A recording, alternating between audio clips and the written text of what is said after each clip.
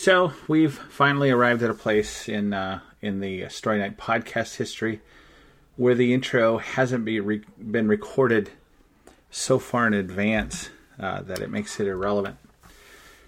And actually, this might even be too far ahead. I don't know, because things change on a daily basis, and we're kind of in the space where we're waiting for a big change here in Washington State. But before I continue digressing, let me get to some of the normal stuff. From the coolest Navy town in America, this is the Story Night Podcast. Each month, at least for 5 years it was true, we gathered in a bar in Bremerton, Washington, and we told stories. You're about to hear one of those stories, and I imagine that someday before long, we'll be back at the bar telling stories again. My name, by the way, is Stephen Gardner, and I am the host of the storytelling event, also known as Story Night. For this intro, I'm coming to you from my house in Port Orchard, Washington, in my bedroom, to be precise. I've got the window open, so you may hear dogs barking or people mowing their lawns, though I don't know why they're mowing their lawn today. The grass is kind of wet. There's some work going on. I haven't heard too many lawnmowers. But anyway, you may hear some noises from the background that you don't normally hear when I'm recording this in my garage, because, my garage is so well insulated from sound. Obviously, since the last time we met in the bar, a lot has changed. We've been pivoting for about 3 months. Our first virtual story night in April, we had a mix of stories and a couple of songs from Angela Soph.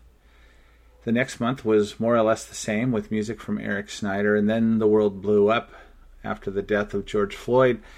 And in June, our virtual story night was highlighted by stories, poetry, and mostly by a conversation among Dr. Karen Bolton, Tamara Clough, and Asia Renee.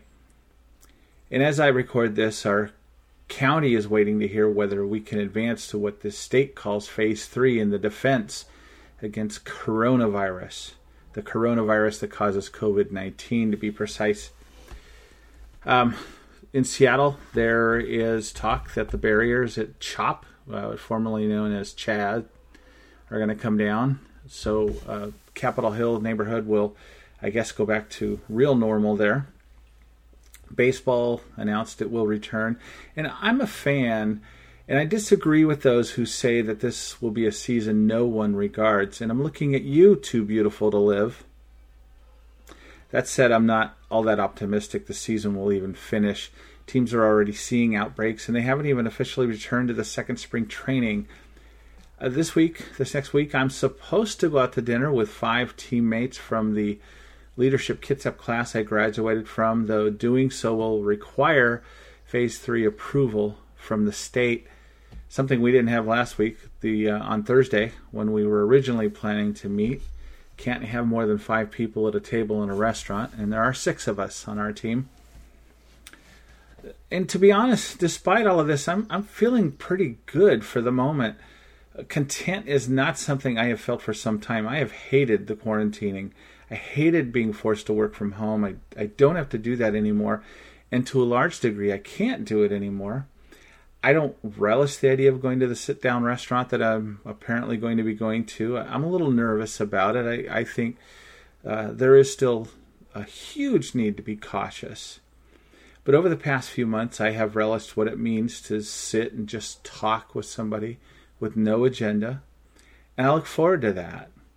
I think we're a long way from being done with all of this, but something about the idea of Phase 3 just feels great. I hope we get there. I hope they approve it, and I hope it lasts. As for Story Night, we really can't meet at the Cloverleaf until Phase 4 because the room we used is being utilized for the restaurant until then. At least that's the latest word from the Cloverleaf. And honestly, I'm not all that... No, I don't know how eager I am to get people inside of a closed space anyway. There are 2 months, by the way, that I refuse to let Story Night be the first nights back. One of them is August because of the primary, and the other one is November because of the general election. And I say that because, as many of you know, I work in elections, and those events, particularly November, will be huge. If we had been going on as normal, I would have asked for a fill-in to host in November anyway. And as it stands, we have to be in phase 4 to get back inside. And I'm wondering if we might be in phase 3 the rest of the year. Because as we naturally gravitate to go back inside, that does apparently increase the risk that there will be more infections. There is perhaps an opportunity we could do something outside, but I haven't really explored it in detail yet, and I wonder if if there are more permits necessary than make it worth it. Don't let any of that come off as pessimism. If you go to storynight.org, you'll see a quote, and I'm quoting myself here, that every time we finish a story night, I feel like I just witnessed a miracle. And yet, I have all the confidence in the world that when we all feel good about gathering again, we'll fill the place. This must mean that I believe in miracles. It's as true today as when I wrote that, which honestly was just a couple of weeks ago, so that shouldn't be that big a shock. I miss you guys. I miss our event. The virtual events have each been meaningful in their own. And there's got to be a way that I think that the meaningfulness that I found in those events makes me want to do that once we're back together in person again. But I am missing all your faces, and those faces might be behind masks when we see each other again. And mine might be too, but I'll take it. So, that's enough of that. For those of you scoring at home, this is episode number 140. Wow! Wow! Wow! All I can say is wow! He has a rather large head. This week's story comes from Bridget Burke. She told it in February 2020. That's earlier this year, when the theme was housing based on the Kitsap Regional Library One Book, One Community selection called Evicted, a book by Matthew Desmond. It was the second to last time we gathered together before we took shelter indoors for a new temporary reality. Here's Bridget. I never had a key to my house growing up. I don't think any of my brothers and sisters did, because there was always somebody home. And in fact, there were so many kids in our neighborhood. Our neighbors across the street, the Ryans, had 8 kids. The Vernacells to our right had 9. The Magalas, directly across from us, had 9. The Canes had 7. And Mrs. Graff had 12. And my mom was considered an amateur because she only had 6. So, and I think because my mom had so many kids, she didn't really decorate our house at all. So it was kind of left up to my dad. And his theme for the house was like early American garage sale. And he loved garage sales so much. He would go not with something in mind, but he would just go and pick whatever he thought was interesting. And so that's what our house really had. We had, there were a couple things that he really did like. One of them was maps, and so that became some wallpaper. He also liked stuffed animals, and I mean taxidermy. He didn't hunt, but we did have a deer head, and we had a badger. And the badger was on a side table next to the couch, and the side table was a log, and then there was the badger. And for some reason, we all had pictures of us with our hand on the badger. And my dad loved eagles. And anyone who came to our house, they could always know where our house was, because there was a big bald eagle on the outside of the house. And then when you walked in, it was eagles everywhere. There were eagle mirrors. We had eagle towel racks, eagle towels. We had a sculpture of an eagle with detachable wings, which of course we did always detach. My mom, in their bedroom, they had an eagle, like a plastic eagle, a big plastic eagle sculpture. And in the bathroom, we had an eagle shower curtain. And yes, of course, the eagle toilet seat. So that was my dad's way of decorating our house. And of course, being in an Irish Catholic neighborhood, we had the 2 decorative plates, JFK and the Pope. Those were also up. My dad also liked history a lot, so he had action figures of all the presidents. And they were up on the molding all over the kitchen. So in 8th grade, my mom brought in a chair. It's the first piece of new furniture I ever remember coming into our house.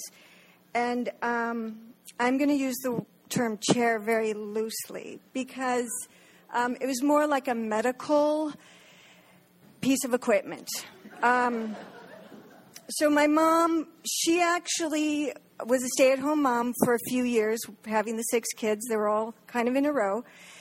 And then by the time I was like in 3rd or 4th grade, she went back to work, and she decided to sell chairs. That was one of her jobs.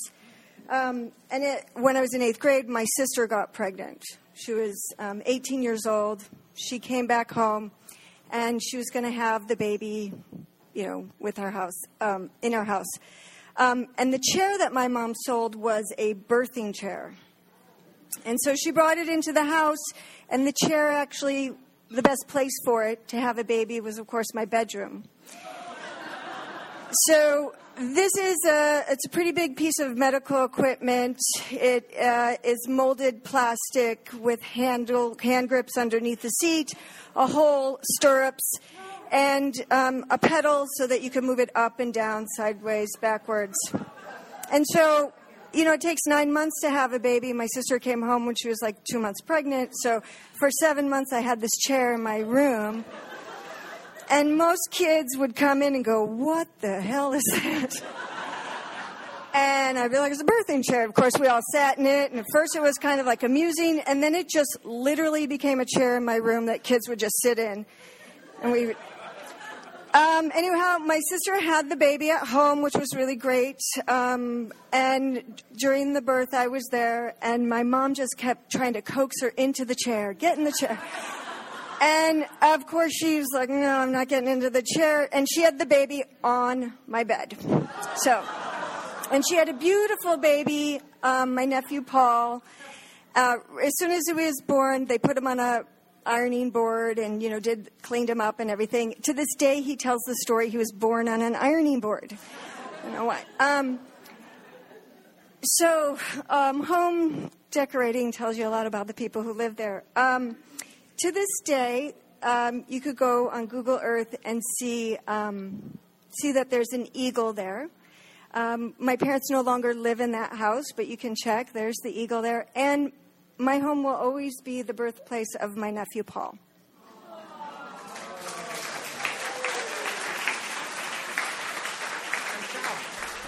You see what we've been missing by not getting together in person. Yeah, that was a really fun story. Thank you, Bridget, for sharing that back in February, and hope to see all of you together again so we can enjoy moments like that. And I only wish she would have provided the address so that we could all Google Earth and see the eagle.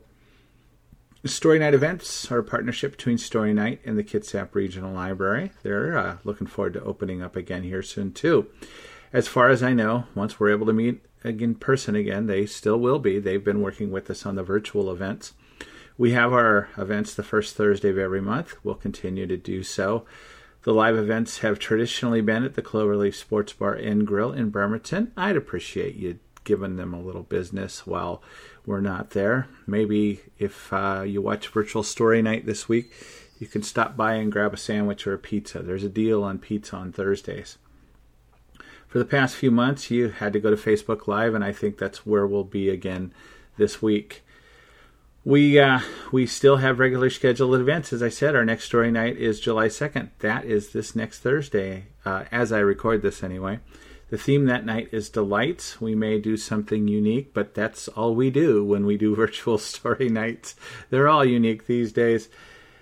The Story Night podcast is available on all the apps, though I've discovered that that's sometimes hard to find on the apps. I had one app where they had the old interface and a list of all the podcasts from the old site, and I still haven't figured out how to fix that. So if you're using the app that Ira Glass suggested on This American Life, I'm working on it. I'll say that much. StoryNight.org has a recording of all of our virtual events, all the podcast episodes, and a calendar. On Facebook and Twitter, our handle is StoryNightWA. And here's a preview of what you'll hear the next time I manage to put an episode together. One time they showed up with a gunny sack full of corn on the cob. They said on the way back from Anacortes, they passed a farm that had corn ready to harvest. So they did. So that night we had baked salmon and stolen corn. Thank you for listening. We look forward to hearing your story. Oh, actually, I don't think this one's got the distance.